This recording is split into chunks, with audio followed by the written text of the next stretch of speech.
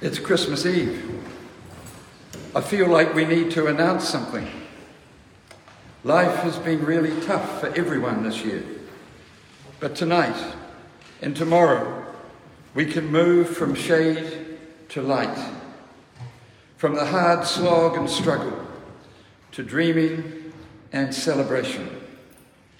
For to us, a child is born. To us, a son is given.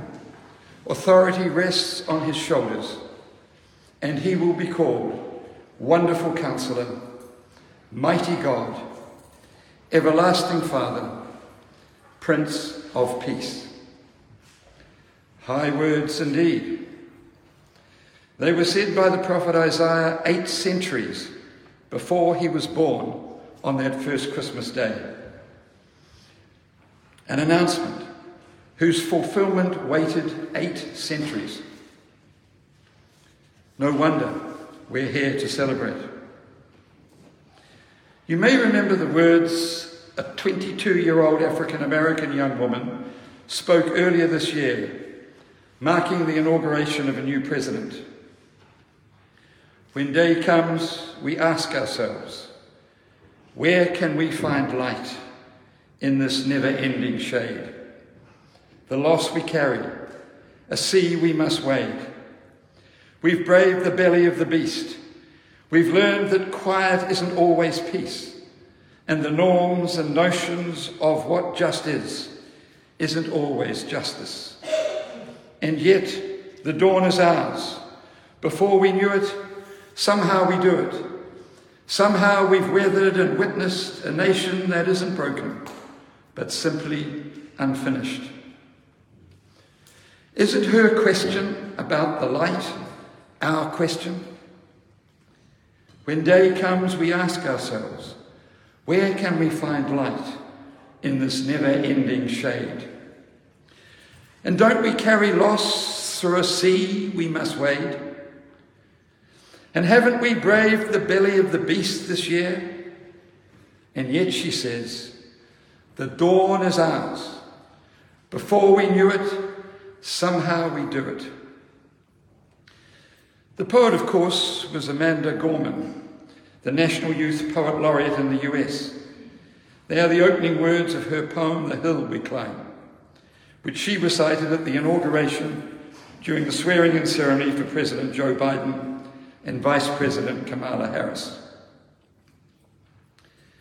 There were not 8 centuries of prophetic gestation for that poem. Not 8 years, not even 8 months, possibly 8 days. The nation had been through the tough Trump years and the reckless denial of the impacts of COVID-19 virus. She was trying to find the light in the never-ending shade.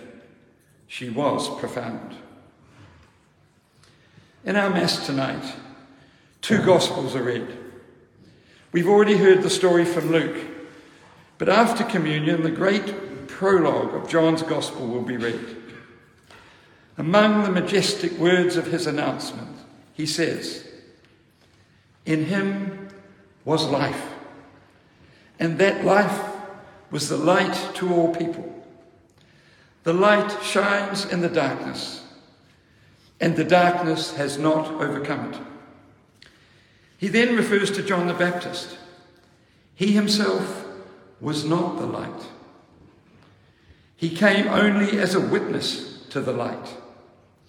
The true light that gives light to everyone was coming into the world. Light is a wonderful metaphor. It leaves the details to our imagination. Whatever darkness has beset us, light will give us hope and carry us through. Where the good and the beautiful things of life have been dimmed by sadness, grief, oppression, COVID-19, and life's other troubles, we often live in shaded light. The great narrative of Christmas is that the dawn is ours. We celebrate the light that has come among us. Emmanuel, God with us. He is in us. He is among us. That which is beyond, the spiritual, the transcendent, God the Holy One, is not shaded, but is the light of life. All the drama around Christmas is about this. The carols, the nativity scene, the goodwill, and all the presents are about the birth of the one who takes us out of the never-ending shade of our difficulties, hardships, problems, and gives us light for a good way, a new path, and the opportunity to walk with him. This is not some imaginary, esoteric, otherworldly religious experience. The light shines in real shade. Its beams penetrate loss, disappointment, and dysfunction. We heard tonight in the efficiency of one verse from the story told by St. Luke. And she gave birth to her firstborn, a son. She wrapped him in cloths and placed him in a manger because there was no guest room available for them. There was a registration, a census, if you like, and they were in Nazareth.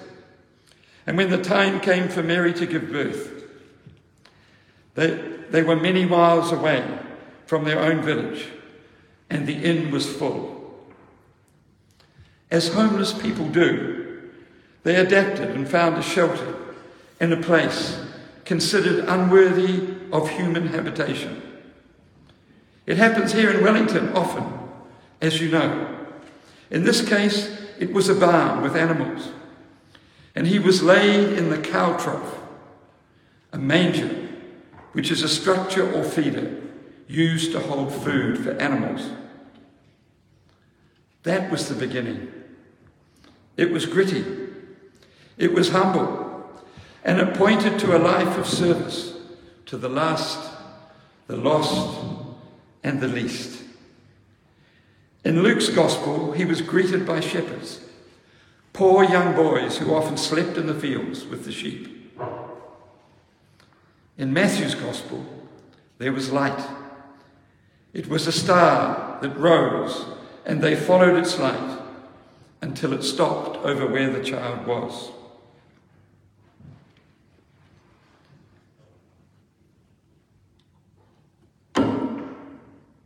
This has been a very hard year for just about everyone. The COVID-19 pandemic was supposed to be largely controlled in the second year.